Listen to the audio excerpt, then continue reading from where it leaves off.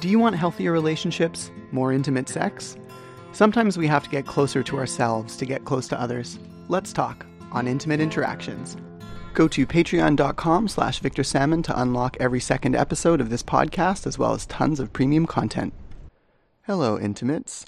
In this episode, I interview Piper, a former partner and current relationship anarchist. We focus on what works for each of us and how we make what works work. We also acknowledge what didn't work between the two of us. When the phrase relationship anarchy is brought up, it's important to mention it means something different to everyone, and it's worth asking them what they mean. I usually remind folks that anarchy is not about having no rules at all, but about only following rules one participated in creating and agreed to follow. Communities can come up with whatever works for them, and the people that agree to those terms live in those communities. Sometimes that's a region with laws, other times it's a 5 or 6 person farmhouse with chore-sharing expectations. So too with relationship anarchy doesn't mean not the absence of order, but a custom relationship structure where all people involved have participated in any rules, principles, or values creation. Yes, it's a little more work, but it yields a totally custom structure. I'm even friends with some monogamous relationship anarchists. But perhaps I'm getting ahead of myself. Let's get to the session. I'm excited to share with you this very special session of Intimate Interactions. Welcome to another session of Intimate Interactions. My guest today is Piper, who self-identifies as a queer femme, which is important for them, and they use they-them pronouns. We lived together for, how many years was it? 3? I think it was 3 years. Yeah. Yeah, it was a while. Oh, 3.5 actually. Yes, it was. I just did the math. 3.5. Yeah. That was a lot of years. Yeah. It was good. I mean, at times, it was great. I think that's how all relationships work. At times, they were great. Yeah.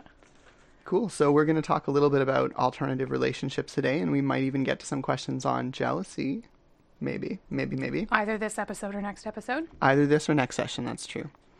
Okay, so my first question is, what kind of alternative relationship philosophy do you currently practice? And I'm asking for a dyadic focus, which for our listeners means between you and one other person. So I self-identify as a relationship anarchist, and I think that's a little bit different for every person who self-identifies that way. There is a formal definition for what a relationship anarchist is. There's a manifesto, which is kind of charming because it's based on anarchy. But the way that I use the description of relationship anarchy is literally from the root definition of anarchy, which is to, in my mind, abandon all preconceived notions and rules and create them from within the structure itself. And so for me, what that means is my relationships don't have predefined structure. They are defined individually on a need-by-need basis. That sounds really complicated to a lot of people. I know that. And so I was actually sitting down and talking with another friend of mine, Lyrica, and we were talking about different kind of relationship strategies, and I was describing relationship anarchy to her. And I used an analogy of a buffet or a smorgasbord. And basically the way that I see it is very visual, where you have a whole bunch of different facets of relationships, where you have the sexual component, you have a romantic component, you have a domestic component. Yeah. You can have a power relationship if you have any kind of kink in your life. You can have There's also activities, I suppose. You'd have shared hobbies. Maybe you have going on like touristy things with people. You have an exercise component to that. It's all of the different things that you could possibly conceive of having in a relationship. Just split apart into their individual sections. And basically the way that I see it is all of those individual sections are on a buffet. And you get to walk around and hold your plate between you and the person you're having a relationship with. You're both holding the plate. Well, it's kind of like you're holding the tray, and both of you are putting things onto a plate. Got you. And basically, with negotiation and conversation, some of it happens organically, some of it happens literally sitting down and chatting about it. You kind of pick and choose what elements of a relationship that you want between you two. And that's how each and individual relationship is customized between people. One of the other important things for me about that is that no two relationships are ever the same, nor are they more important than one another. Sure. So, for example, I might have a domestic partner who is also a romantic partner, but not a sexual partner. And they are no more or no less important than maybe someone who I see once in a blue moon, but it's like we have a great sexual relationship and we go on kayak tours because that's what we do. Both of those relationships would have equal weight for me because as well as being a relationship anarchist, I'm a community-minded relationship anarchist and all about equality and egalitarianism in my relationships. I find that's great that you brought up egalitarianism, because I think sometimes people overdo equality in a lot of polyamory focuses, and it leads to all kinds of problems. I would agree.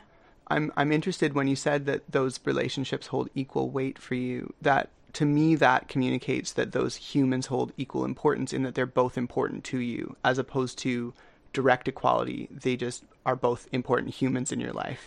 Well, I think when you look at it in terms of I'm sorry, I might butcher this just in advance. When you look at the difference between equality and equity, sure.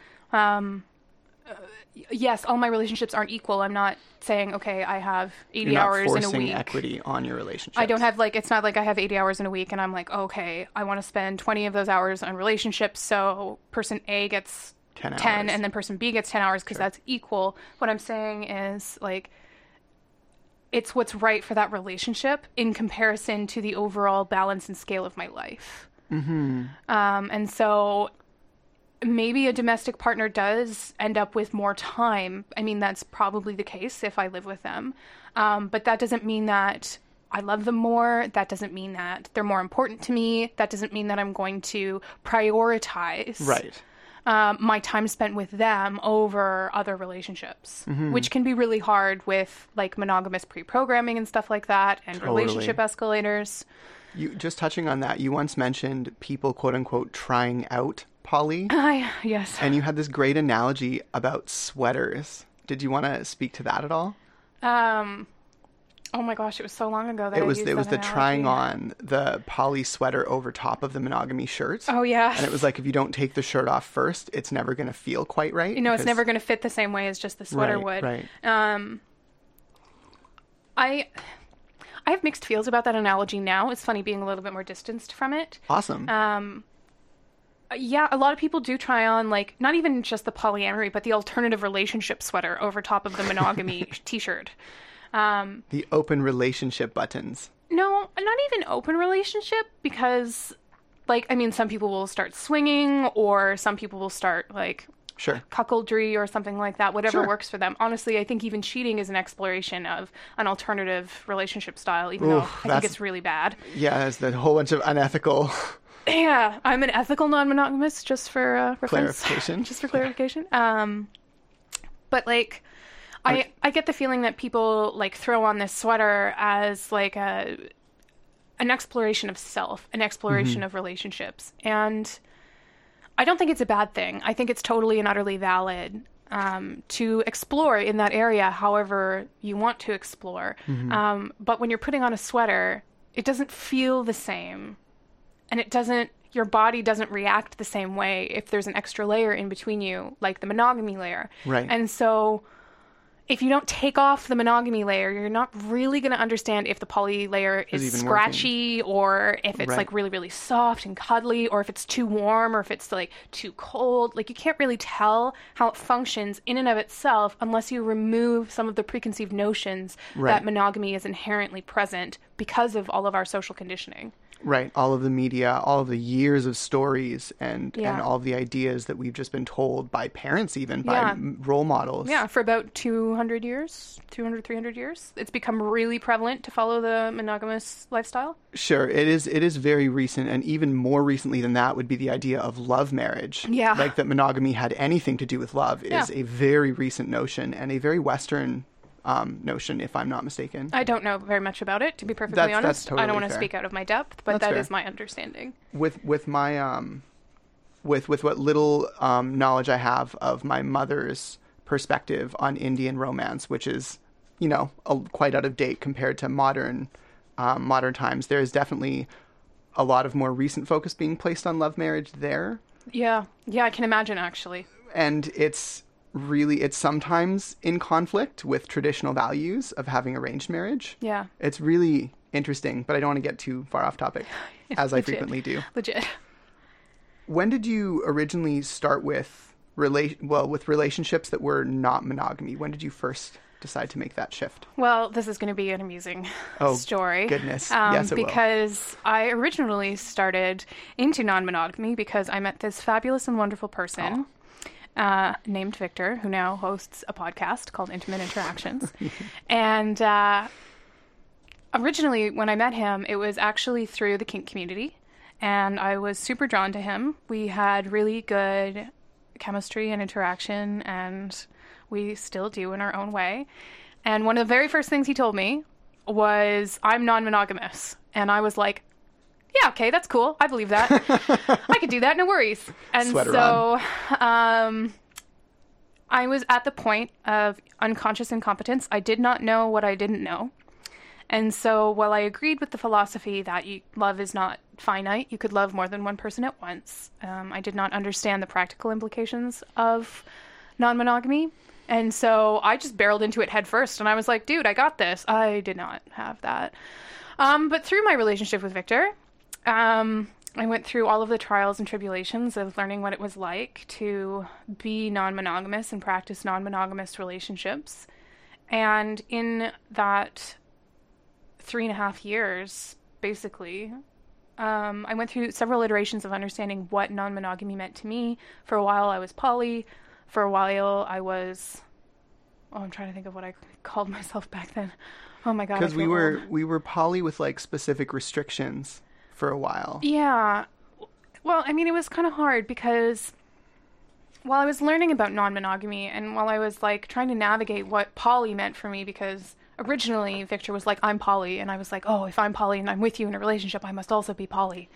Right, which is not the case for people listening. Which is totally not necessarily the case, but it's a common misconception. And so for a very long time, I was trying to figure out how poly worked for me and how I would be poly. Like, how can I be poly because I'm in a poly relationship? Exactly. And so for a while, I thought, like, I was like, maybe I'm monogamous, but like, okay with my partner being polyamorous. And that was actually one of the first steps that I took to understanding that I could have my own relationship style with someone in a different relationship style. So that was actually crucial for me, because I was realizing that in my relationship with Victor, I was feeling very like romantically monogamous and very domestically monogamous, because at that point we were living together and I was like, I don't want to live with anyone else. I don't really want to have like a romantic attachment with anyone else. I don't really want to have a life partner with anybody else. And so I was like, how do I rectify these feelings when, like, for me, it made sense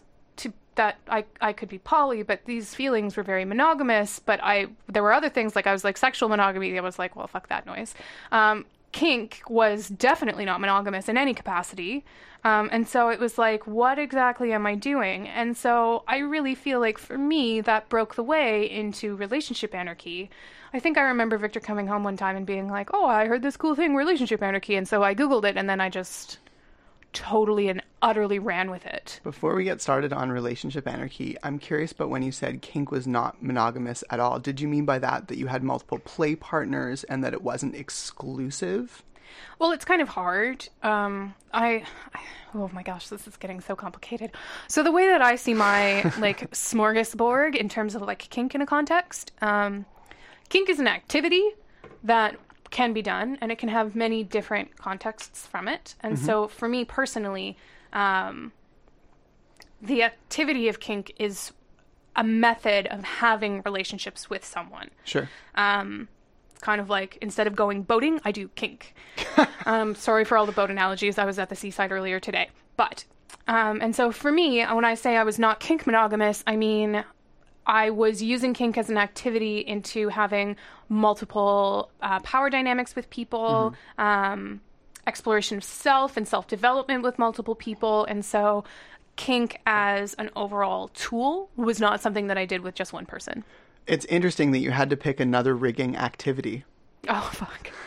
You like full on were like, it's like boating. It's an activity that I do. And here I am just imagining you tying sails up and being like, release the jib. Incidentally, I've never actually boated a day in my life. I am terrified of oceans. Also, I just said release the jib, which should be evidence to anyone who sails that I know nothing about sailing. Also, sorry in advance for anyone listening to this who sails. So sorry. Also, I now have an image of a kraken trying to sail because I said release the jib. Oh, jeez. Okay. All right, Anyways. moving on. Staying as on topic as I get, which if one person can keep me on topic for you, dear listeners, it is Piper. I can try anyway. You certainly will. We were going to talk about intermediate stages before, but you actually just naturally flowed right into that and kind of tackled that. So that was really well done. Yeah. So you were talking about, and if it's okay to go back to intermediate stages, you were talking about how you came to this realization of being monogamous with a partner who is polyamorous and that you could have different ideologies that were compatible. Yeah. In that being monogamous doesn't require you to have a partner that's monogamous. However, it's probably going to be very challenging.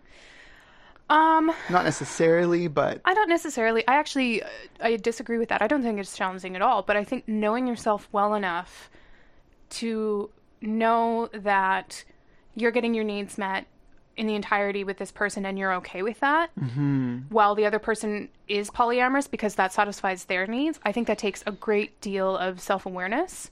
I think all relationships do, honestly. I think the work involved is more than a regular monogamous relationship, though, because you have to sort of tackle some of those monogamous myths about, if they really loved me, ... I just think it's different. Okay. Because, when I think about it, I think monogamous relationships and polyamorous relationships are equally as complicated in different ways. Sure, totally. I don't think it's like an upgrade to go to poly. I don't think it's like harder. Sure. Or monogamy is easier. Sure. I think that because monogamy is the default, a lot of our societal trainings teach us how to deal with a lot of the things that we wouldn't necessarily consider as difficult in monogamy. Right. But it's like, what happens if you're having trouble in bed with your monogamous partner? Like, what do you do? All of a sudden, you're responsible for all their needs, whereas if you're monogamous and your Exactly. partner's poly, they can go and get their needs met elsewhere, and there's no pressure on you. Exactly. And so it's just like a totally different collection of things that you have to work through. And so I think in the context of a monogamous person and a polyamorous person dating, if the monogamous person is like, no, dude, I'm cool, I got this, and they can negotiate and communicate with their polyamorous person, I don't really think it's any more difficult than being in a polyamorous relationship. I agree. So, what I was talking about, though, was going to relationship anarchy. Was going to relationship anarchy from that place. Yes. And I think for me, I read the manifesto. I actually have never read the manifesto in its entirety. Really? Because enough of the time I say that I'm a relationship anarchist and people are like, huh? Right. Which gives me the impetus to define it myself. Which I'm not going to lie, I definitely use that as a tool. I will often go up to people who are like, I'm poly, and I'm like, I'm a relationship anarchist. And they're like, what does that mean? And I'm like, well, let me tell you what it means for me. Right. And so that's actually a really good tool. It forces conversation to start. Yeah, which is great. Very helpful. It's so much nicer than having people assume I'm something I'm not. Like when I've identified as poly for a while when we were together, and it was awful. Like people would just assume they knew what it meant. Yeah. Because they had heard one thing once on like Dan Savage. Right. Oh, but then, and another thing actually just reminded me, like when we were in a relationship together and we called ourselves poly, we would go out and I would even have my friends be super concerned for me and they were like, but you're not having sex with each other. What's going on? There must be something wrong in your relationship. Goodness.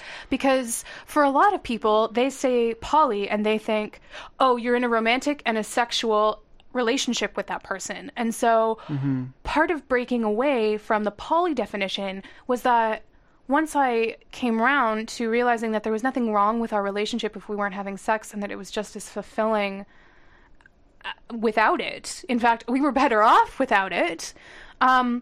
It suddenly had to change. The description had to change because people assumed that there was something wrong with our poly if we weren't having sex. Right. There are still scripts around poly because poly has that weird interface with monogamy with like the lifestyle crowd and the hierarchical veto poly people. Yeah. And as a result, when you say poly, you might mean lifestyle, you might mean veto poly, you might mean hierarchical, or you might mean non-hierarchical. Yeah. And people don't ask. They just assume They the assume one type from of whatever poly their they've heard. context is, right? Exactly. And so to abandon that and to force people to basically either ask me or research themselves or just get them not to know, go away. which is fine. Get them to go away. I'm not a very social person. But basically, to break down all kind of expectations that external people had of my relationship, it was very valuable to say that I was a relationship anarchist. And when I started doing that for the sake of other people, then I realized how valuable it was for me as well, because then I could start defining the importance of other relationships within that framework. So I have one friend who is very near and dear to me. I love them very much. They're one of my heart humans, which is a term that I got from them. And I never really, like, we've never lived together. We've never been in a romantic relationship. We've never been in a sexual relationship, but I feel such an emotional connection to them, and they are so grounding for me and so emotionally supportive, that I couldn't figure out for a little while how I could define the importance of that. Right. While I was in like a quote unquote polyamorous relationship. And I was like, well, clearly this relationship is just as important as the one that I'm currently in. Especially when you consider mental health. And but also like exploring gender expression and stuff like that, because they talked through a lot of that stuff with me at the time. And so personal growth. And so that relationship was hugely, vastly important. And it still is to this day. And so being able to be like, this relationship is so incredibly important.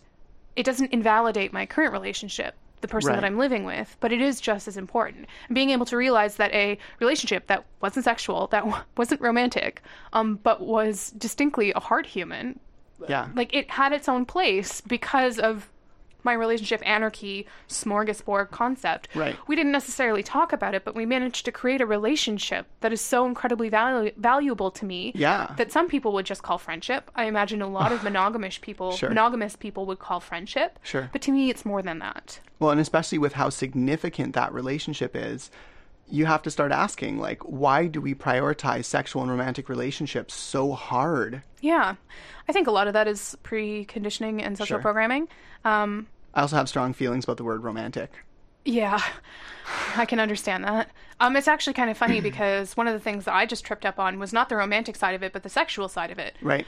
Because I self-identify as a demisexual. Right. Which is on, for listeners, look at me being good at my definitions. It's on the gray sexual scale. Where you're a sexually being, you're an asexual being, or you're a gray sexual being, or a demisexual being. And so it's kind of within that spectrum. So in an actual classical definition, a demisexual is someone who doesn't feel a sexual attraction unless there's an emotional relationship there.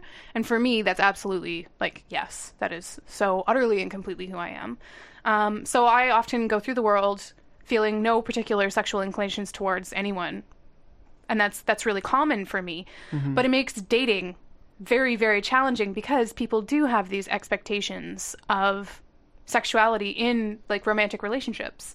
And so I constantly end up getting like caught up with my feet underneath me because people are like, oh, sexual interest. And I'm like, I don't know you. I don't know enough about you emotionally in order to feel a sexual attraction to you, but yet it's still so much a part of our culture. And relationship anarchy lets me kind of toss that out the window in all the best ways. For me, anyway. Yeah, 100%.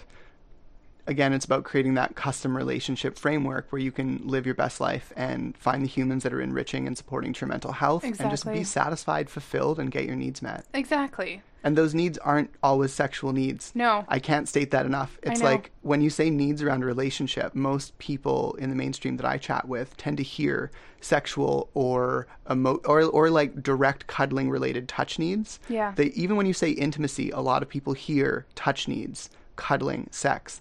They don't think about things a lot of the time the way that you or I might frame things as relationship anarchists. As when we say needs, we mean literally like any all human needs. Like all the needs are needs. Yeah.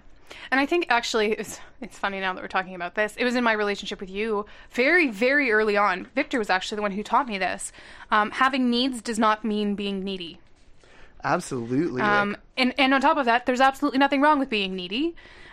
Just the socialized context of being needy implies that there's something wrong with it, that there's a negative connotation to it. But like for me, like being a demisexual, in my opinion, fewer sexual needs than most people. But when I want intimacy, like one of the ways that I experience my greatest intimacy is having one-on-one conversations with people and having like direct focused time and conversations. I'm also a huge introvert. Surprise, surprise.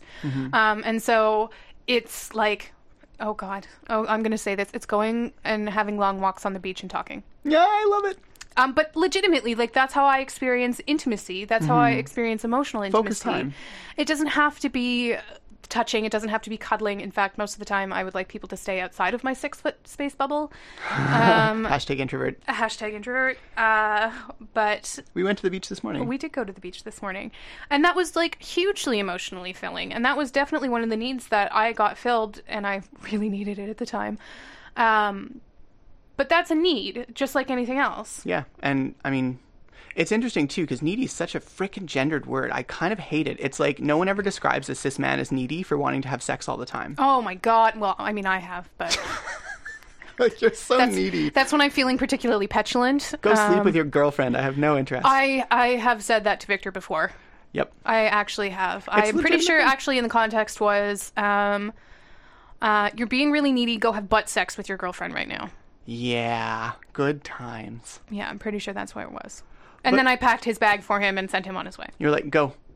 I'm gonna sit at home, drink tea, and like watch Netflix. And cuddle with a cat, and that's literally what I did. It was It was brilliant. But that was a really good way that, like, for example, my needs were getting met and Victor's needs were getting met Absolutely. in two totally different ways. And irrelevant to our immediate relationship, my other partner's needs were getting met too. Oh, hot damn. I think that moves us on very swiftly to our next conversation point. Nicely done. Right, which is metamorships. Yeah. So metamorships are relationships between partners of partners. So if I have a partner, Piper, and Piper had another partner, that other partner would be my metamor. Correct. Okay, cool. We're on the same page. I was like, So- wait a second. You're like, wait, let me do the Yeah. tracking. So do you find metamorships to be energy intensive, and do you find them rewarding? Oh, God. Okay. We can start slower. We can start with an easier one if you like Okay, just give me a little stretch. Let me get into this. crack the neck. Yeah, okay. So just for the visual learners amongst us, in case it's a little bit more complicated to understand what we mean by metamorships, the way that I see metamorships, again, within a dyadic framework. Oh my God. So I was thinking about how I really wanted to say in a dyadic framework, and I'm like, no, Victor, you have really intense needs for security. Everyone that's listening is assuming we're talking about between. Anyways. And then you said it, and I was like, "Rah!" I just gave you what you needed without even you needing to ask. Also, this is because we lived together for 3.5 years. We are well adjusted to each other. It's a little creepy. So the way that I see metamorships as a visual description is you imagine a triangle. And I don't know why I imagine it this way, but I imagine it with the point on the bottom and the flat side across the top. And I'm the point on the bottom, and I have a relationship with each of the two people on top. And there is no line officially between the two people on the top because they're not in a relationship with each other. Except for the metamorship, which I would argue is a relationship, but there is no romantic, sexual, I would say it's theoretically domestic. I would say it's not necessarily an intimate relationship. I mean, but then might again, it depends on disagree. how you define intimacy. Exactly. But it Okay. also kind of depends because some metamorships have an emotional intimacy factor. Totally, actually, and some yeah. don't. And this, again, comes down to the relationship anarchist in me where You build it yourself. it's a you build it yourself type thing. Mm-hmm. Metamorships are so varied and so different depending on the needs of people in the relationship. Absolutely. So there are some people who are like, metamorships, I want nothing to do with this. I don't want to know what my partners are doing. Just keep me out of it. I don't want to know. Keep me in the dark. Don't ask, don't tell philosophy. The don't ask, don't tell philosophy. And that really works for some people. And then there's the other people who are like, hey, invite me into your bed sometime. Totally different style. Oh, you're talking about more of a triadic, Triadic. like a unicorn, date us as a couple sort of thing? No, not necessarily, but like, Okay. I know that you've had relationships with people where you were in a relationship with someone, and your metamor was also in a relationship with someone, and the three of you that's- came together and had a sexual experience together. That's true. That's Right? Actually, that was my very first non-monogamous experience. Was a couple saw me for sexy times every now and again. They Yeah. would just send me a request, and I would go over, and they taught me how to have like a non-hierarchical form of poly, even though they had a really intense relationship in terms of emotional closeness and intimacy and sex. And I was mostly just there for the sex and the friendship. And they were both, and still are, great humans. Yeah. So it's like metamorships are so varied depending on the needs. And one of the things that I really had to get over, which was not easy, is that my style of metamorship does not always jive with other people's style of metamorship. And this actually created a large sticking point in, not so much in my relationship with Victor, but my relationship with Victor's partners. With my metamors. I mentioned earlier on that I'm a community-minded individual. And the reason why I even announced it at the beginning that, like, hi, I'm Piper, I use they, them pronouns, I am a queer femme, community-minded relationship anarchist. That is my spiel. Yep. Because community-minded is such a hinge, like, it's such a sticking point for me. For me, any relationship is an emotional investment. Any relationship is challenging. Any relationship takes time and energy. I'm an introvert. Pretty much the only recharge time I get is when I'm alone and when my cat's not being an asshole, which is not enough. Sorry, anyway. You said when your cat's not being an asshole, and I just took that to mean never. Almost never. Sometimes he's sweet when he's asleep. That's true. He's adorable when he's snoring. Moving on. Old man snores. I am now totally I'm sorry. I'm now just visualizing your cat on his back, like, snoring, because he's a darling until he's awake. So yeah, all relationships for me take energy. And I found when I was originally getting into non-monogamy, I found metamorships to be very contrived. And I mean that in as much as they're one of the only relationships that you don't choose for yourself. Like family. Like biological family. Yes. We don't choose who procreates us. I'll allow it. But metamorships are not by our choice. Unless you are in a very specific kind of relationship where your partner chooses your partners, which is valid. I'm not invalidating that. But it's not common.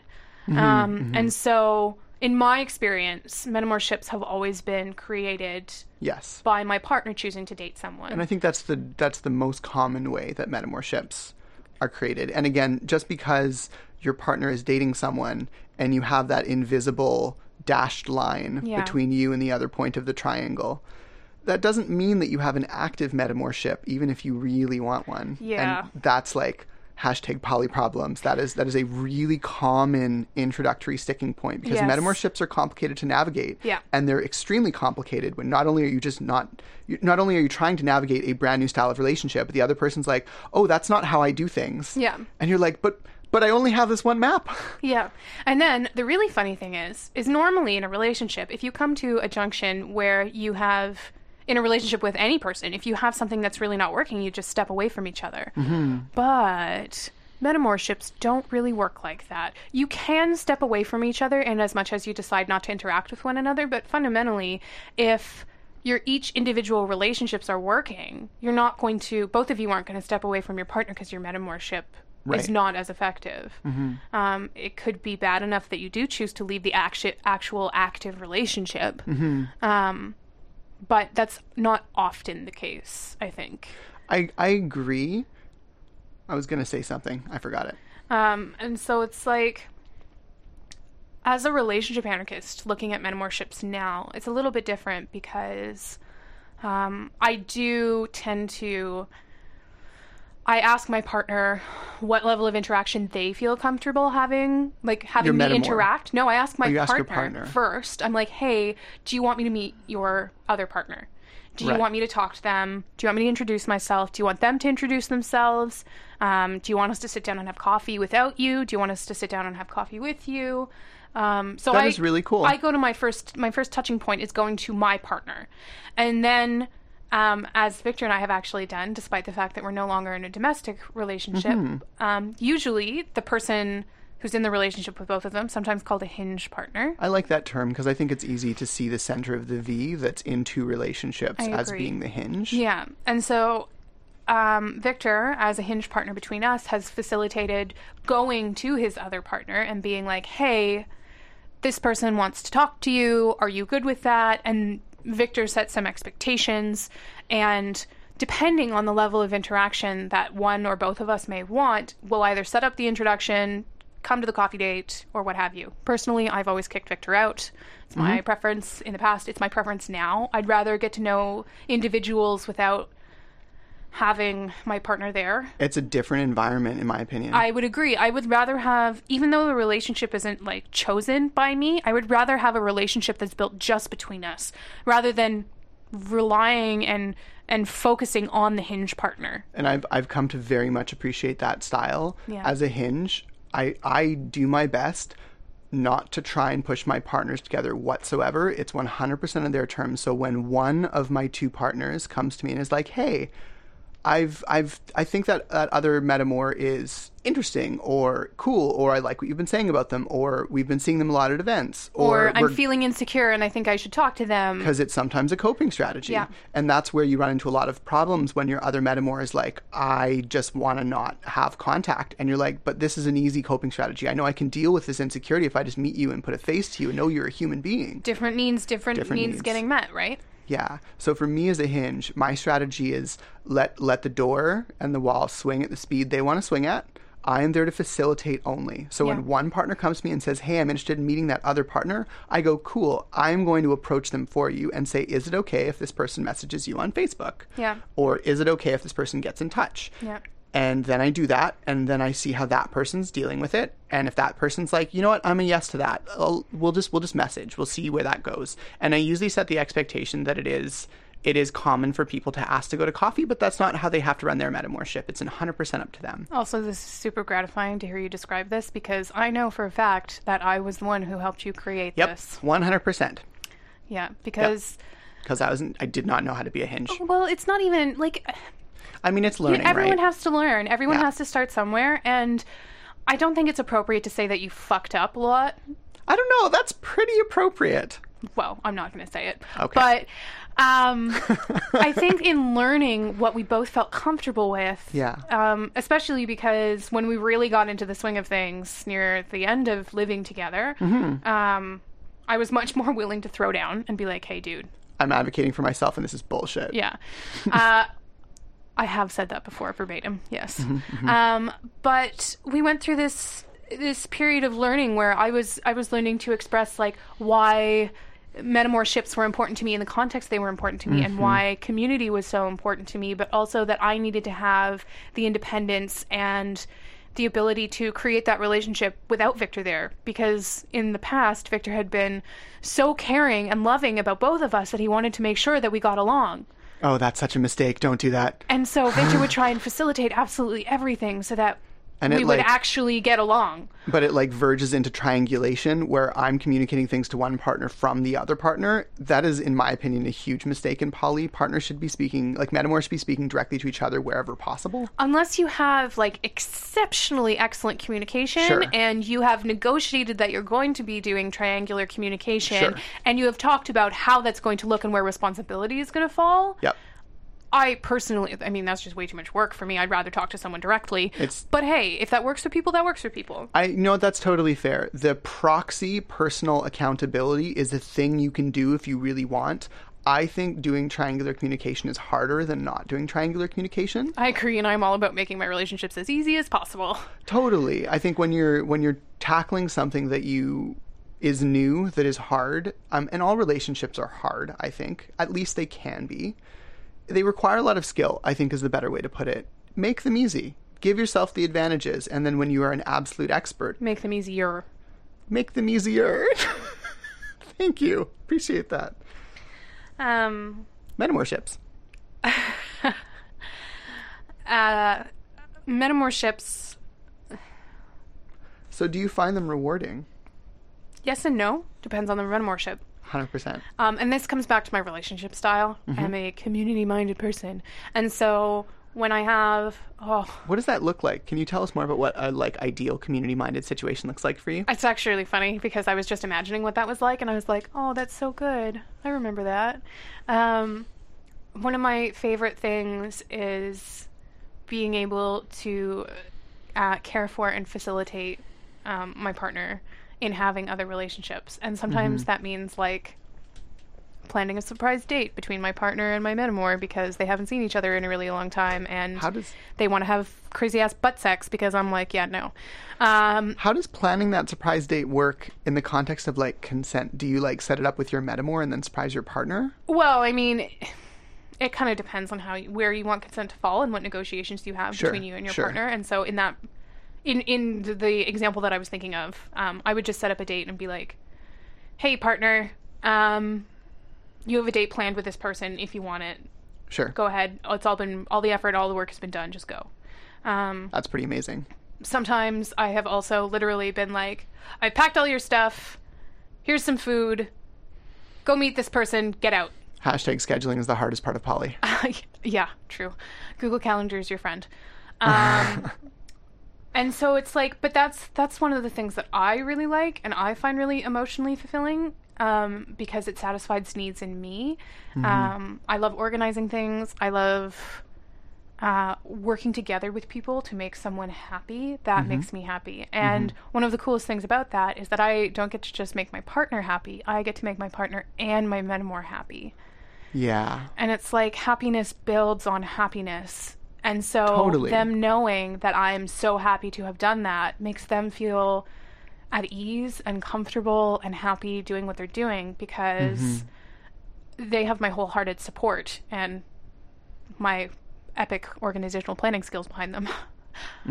So like that's what I like about community-minded things. But it's also sometimes it's like if I have a really good relationship with my metamor, I can also be like, hey, metamor, I'm struggling really hard and I know that you were supposed to have a date with my partner. Can I borrow them and tonight instead, even though you have a date, and can I give you like some time on the weekend instead because I'm super hardcore struggling? And if you have a really good relationship with your partner, it's more, for me, with your metamor, for me, it's more like ebb and flow and negotiation and talking and expectation setting and transparency and vulnerability. And that's always been my style. And I think one of the reasons why I lean so hard to community-minded relationship styles is because that is my style. When you have super strict rules and regimented scheduling and stuff like that, you just kind of are left to deal with however you're feeling at the time. And so if I'm feeling extremely vulnerable with something on a day where I don't have any partner support, I'd rather have the ability to talk to everybody in a group and just express where I am. And that doesn't mean that I'm going to get those needs met. It's just an ask. And it's amazing how much just making the ask feels better. Even if you don't get the needs met, at least you're seen. Yeah, and at least everyone can make their needs known. And you can make the decision that's best for everyone. And sometimes you might give up things, like you give up a date night with someone, but honestly, I find that it still feels good to help and support your partners. So even if you're giving something up, you know that you're helping someone else. And I'm a super help-driven person. I like helping. And so that really emotionally feeds me. Yeah. Yeah, so metamors can be enriching, rewarding, fantastic, and they can be nightmares. Yeah. They're the same as any other relationship, right? Yeah, 100%. You just get to work through them. You touched on joy, amplifying joy, and that made me think a lot about compersion, which is something I actually got into trouble with because I mentioned it in my first episode, and I had feedback from people being like, what is this thing? Why didn't you define it? And I was like, oh, bad Victor, jargon, not good. Yeah. I mean, it's going to happen, right? When you have people listening in on something. I mean, we've dropped so many words and concepts that, we probably don't even think about because they are part of our everyday life. Right. And we're both trying to define as much as we can, but... Right. Accessibility, yay. Compersion is one of those things that, honestly, I'm not even sure the poly community fully embraces or accepts or runs with. But for me, compersion is feeling happy as a result of someone else's happiness. And so when my partner is happy, I can feel happy that they feel happy. That's a lot of happy in one statement. I will try and give an example for more concrete evidence. sending my partner off to have butt sex with their girlfriend while I stay at home and drink tea and watch Netflix. With a cat. With a cat. So, I mean, obviously I'm getting my needs met above and beyond compulsive feeling good needs because I'm getting to watch Netflix, drink tea, and cuddle with a cat. But being able to be secure, safe, emotionally supported, and knowing that my partner is feeling like grateful, appreciated, valued. Oh, so and intensely. Just like enjoying themselves. And honestly, I actually feel compersion towards my metamors as well. I know that not everyone does, but I do. Knowing that my metamor is feeling like satisfied and happy and grateful, and the love that they feel for my partner, I mean, that's hugely satisfying. And so for me, that really is love building on love, and joy building on joy, and happiness building on happiness, because I have helped facilitate two people coming together. Yeah. Being happy and enjoying themselves in a relationship. And dude, that feels awesome. Totally. And I can take a tiny sliver of responsibility for that because I have negotiated having a relationship with both of these people. Yeah, at the very least in the sense of negotiated a metamorship as well, which exactly. I agree is a relationship, but again, I'm trying to clarify for the audience. Right. Relationship anarchists kind of tend to forget because everything is a relationship. Literally, I have relationships with my tea. Oh, man. Yeah, don't even talk about my relationship to relationships. Oh, woo, woo. That's getting meta. That is a whole podcast. Yeah, that's getting meta. And so, like, that... compersion is such a powerful and fantastic thing, and I hope that people can experience that. I think people find it difficult. I think as people are opening up to non-monogamy, it's hard to conceive of moving past like jealousy and insecurity to feel happy for your partner having relationships with others. But I also think it's a really valuable thing that, I mean, it's never something you want to work towards. It's not like a goal. It's not a relationship goal to feel compersion, because if that's not something you want, if that's not something that works for you, if that's not something that you're ever really going to want to experience, that's fine. There's no way to do relationships. Oh my God, the relationship anarchist is coming out strong today. So it's like compersion doesn't have to be a part of your relationship. It really doesn't. There's no wrong way to do relationships unless it's non-consensual or if there's abuse. Sure. Compersion is not part of that formula. You don't have to have compersion. You can focus on compersion. It's whatever you want. I just know that for me, joy begets joy, and that is compersion. I think it's a nice to have. Oh, well, yeah. As opposed to a must-have or a need to have. Yeah, and I mean, like, happy feels. That's nice. I'll take them. The way that I try and explain compersion to monogamous people, that kind of, you know, when you mention to someone you're a relationship anarchist or you're non-monogamous, and they go, "Oh, I could never do that." Yeah. Sometimes I ask them if they've ever seen like a monogamous couple kissing in the rain and smiled. Yeah. And I think if they can do that, I'm like, yeah, so you've experienced compersion. You just haven't experienced it with a partner sleeping with someone else. And it's different to take compersion, which I think is a normal human thing. Yeah. In the same way Schadenfreude is a normal human thing. Yeah. Compersion is too. And to transpose that and experience that in the context of non-monogamy. I think I think giving people a map, though, for like, you probably already have experienced compersion. You just haven't probably experienced it in a non-monogamous framework. I agree. Yeah, and I think one of the things that really strongly battles compersion, like fights against it actively, is insecurity.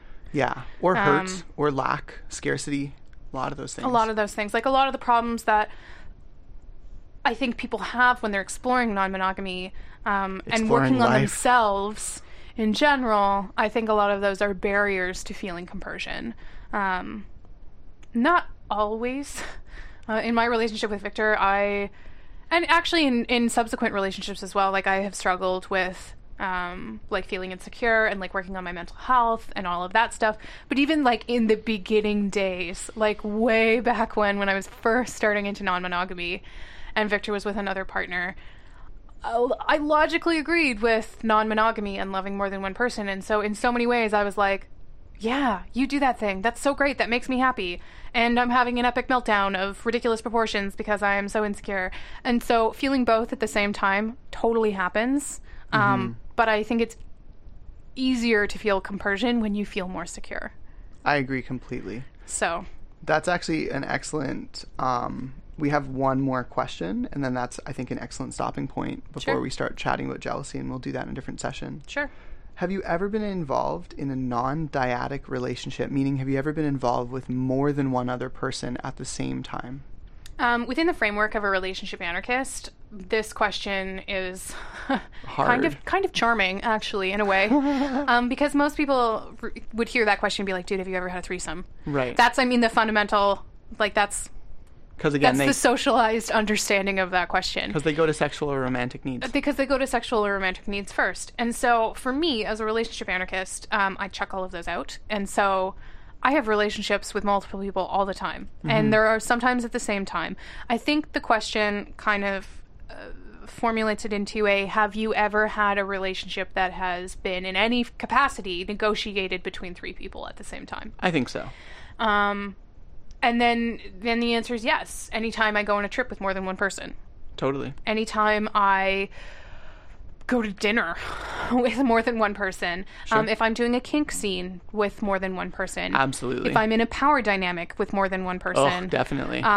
That's like, I think that's like essentially a triad or more. Yeah, I would agree, depending on the context. Absolutely. I just mean, I don't even think it's a relationship anarchist stretch. I'm like, as soon as you add kink into the works, I feel like that is one of the like staples that's considered with like sex and romance. As soon as you're a kinky person, it's like sex, romance, or kink. I mean, they're handled a little differently. I would agree. Anyways, I didn't mean to detract. They're all important. I am a relationship anarchist as well. I just meant like... it's just interesting because some of the socialized framework behind kink is slightly different. And so totally. I think the implications of like triadic and poly groups are different in kink than they would be in a romantic or a sexual connotation. So that's a little bit different. Triads also, a lot of the time when people are talking about mainstream triads, which is to say one that is emotionally intimate only between 3 people to the exclusion of all others, or is sexually intimate between 3 people to the exclusion of all others, a lot of people talk about polyfidelity. Yes. It's another word you hear a lot. Yeah. Meaning a group of more than 2 people. More than 2. Yeah. Another term that gets thrown around, which I always think of immediately afterwards, I don't know why, is polyfuckery. Which is where you can be emotionally monogamous and romantically monogamous, but fuck multiple people. Right. Which is another definition or word. And people who are polyamorous, the focus on the amory, loving more than one person, tend to almost say polyfuckery with a bit of contempt or disdain. Sometimes. Yeah, depending on the style of... Actually, I think in my personal experience, people who are hierarchically poly don't ever use polyfuckery, but people who are non-hierarchically poly like scoff and scorn at hierarchical poly people and call them polyfuckerous rather than polyamorous. But that's just socialized and context. Elitism and some polyelitism. Unnecessary to police people's labels. I would agree. Yeah. More of the same mind. I think policing of labels is completely not helpful. It's the opposite of what a label is. Let people label themselves. But I think it also, like, labels do help to come to some sort of understanding to an extent. Hopefully to promote discussion rather than to create boxes. Exactly. And so I think that's the intention behind them. That's not always how they're used. It's almost like we're both relationship anarchists. Yeah, and that's, I think, part of the reason why I decided to go to relationship anarchist was to be like, fuck the box. I don't want in the box. I make my own shapes. And so that's the way that I kind of see it. Great. Did you have any more comments or metaphors or anything you wanted to talk about before we move into jealousy in next session? I don't think so. Well, thank you so much. You've been an absolute pleasure. Thank you. Thanks for taking the time to listen to Intimate Interactions. I appreciate you. The intro music was Lullaby for Democracy, and the outro was Ladies Take Me With You, both by Dr. Turtle, published under Creative Commons. I want to offer a special thank you to each and every Patreon supporter who helps me with show costs, food, and bills every month. I see you helping make the show. And if you haven't gotten the chance yet, you can go check out patreon.com/VictorSalmon. Thanks for your time, and talk to you soon. Disclaimer. I apologize in advance if something I say discriminates against some folks. I'm open to being called in. Chances are in 6 months, I'm going to look back aghast and see something horribly problematic I'm not proud of. I'm certainly not perfect, and I'm trying to be mindful of the voices I lift up and the perspectives I encourage. Along that line, I'd like to acknowledge that this podcast is recorded on the unceded traditional Coast Salish territories, specifically that of the Musqueam, Kwantlen, Tsawwassen, and Tsleil-Waututh nations.